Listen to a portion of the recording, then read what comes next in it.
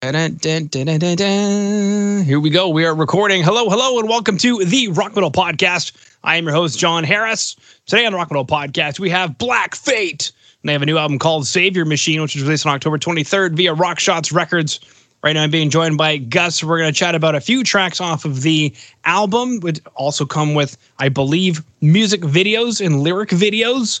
And we're going to be chatting about what the band has been up to this year, what they've got coming up for, at this point of recording, actually, we could say the rest of 2020, even early 2021.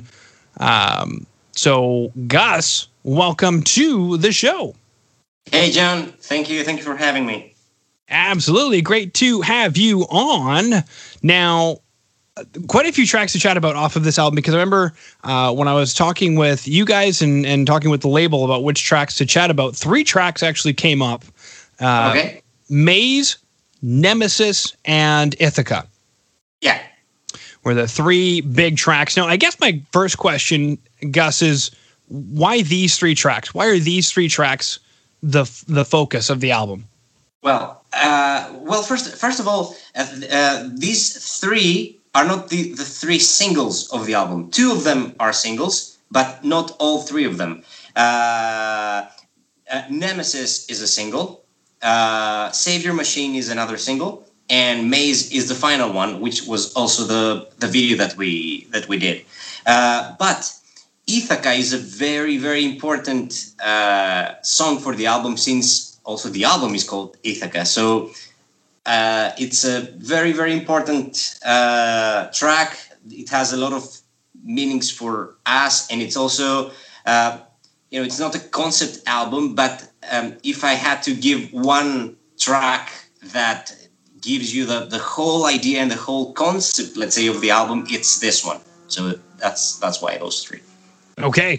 Now you bring up a really important point, because when I introduced the record, I called it Savior Machine, because the information I have says the album's called Savior Machine, but then when I look at the artwork, it says Ithaca. So it's a good thing that you mentioned that. And Savior Machine was the single number 1. Probably that's the case. So no worries. Okay, perfect. Now, you mentioned that Ithaca is the most important track. It describes the whole concept of the album. My next question then, Gus, is, well, what is the concept of the album? Great. Well, I always like answering that question. Well, like I said, exactly a concept album. There are some, let's say, lines and the whole meaning that we have throughout the songs. Now, of course, Ithaca is the place that Odysseus is originally from. He wanted to return to Ithaca after the Trojan War. And I don't know if you are familiar with the Odyssey. It's a story about his journey and adventures and all his obstacles and hard times to get back at home. Now, you can see our album Ithaca, and especially the song Ithaca, if you want, like, quite literally, as, okay, they're talking about, the Odyssey. But to us, it's not exactly that. Like, we don't, it's not like such a straightforward thing. We go a little bit more, we're using this story to say something a little bit deeper. And especially lyric-wise, we want the listener to connect with the lyrics in his own way. Like, if you can take the lyrics and, translate them, let's say, into your own world and into your own life and everyday life, this is a success for us. Like, because if you see, Ithaca is not exactly only a place for Odysseus. Of course, it's a place. He loves Ithaca and he wants to go there because he loves the place. But it's not only about the place. It's that he wants to find deeper things in there, like his love. Everything about his life is there. So that's why all the struggles, all those obstacles, for us, like in 2020, I think that this is something that, if you think about it, everyone has to carry his own torch. Let's say everyone has his own difficulties in life, and you go to work, for example, in the morning. You can't wait to get back at home. Your own Ithaca, So I think that with this, someone can translate it to his own way and connect both with the lyrics and the music and the band, of course. Mm-hmm, absolutely. And I mean, I'm listening to the track right now, and it's very heroic sounding. Yes. Did you guys write concepts, like lyrical concepts for the record, and then write music to those concepts, or is it kind of like a happy accident of sort? No, it's I guess closer to the second. We always come up with the music first, and then Vasilis, our singer, will sit down and work on his vocal melodies and the lyrics, and if there is a concept, will come up from that. But again, it's not exactly a concept album. It's just that, a few tracks have like a common meaning, and they are kind of connected. Also, Maze happens to be one of them. Fortress of Solitude, you can see some connections between those. But definitely first, music first, and then lyrics and general concept, let's say. Mm-hmm. Now, I'm watching a music video for Maze, which is an incredible music video that you guys have here. Take us through this track and why it got the music video, and then what went into creating the music video. Mm-hmm. Well, when we first started discussing which songs are going to become the singles and also the video, it was like a long conversation between us, because we needed 3 tracks that are, of course, different to each other, so that the audience can have as a good, let's say, as good as possible listen of the album's elements, let's say. So we didn't want to have, first of all, 3 similar songs. We wanted to have 3 completely different songs. And after that, about the video, we started, saying, okay, which of these songs is video material? And Maze was an option brought up by everyone in the band. We all loved the song, and we think that it has all the elements, or pretty much all the elements of the band and the album in 2020. It represents the band and the album Ithaca great, and for us is very, very important because let's be straight and honest. The first impression that someone has for a band and a new album is probably from the video that he will see. Like we live in this era right now of image, and everybody's on YouTube, so you have to give the right impression and give the right idea of the album. And I think that the video for Maze and the song Maze succeed on that. Yeah, I completely agree. And I mean, I'm watching the part right now where you got the guitar slung up and looks like you're about to shred balls. So yeah. And as earlier in the pre-roll, we were chatting about you being a guitar teacher. I just wanted to touch on that, because obviously you know what you're doing. You guys have written this very cleverly.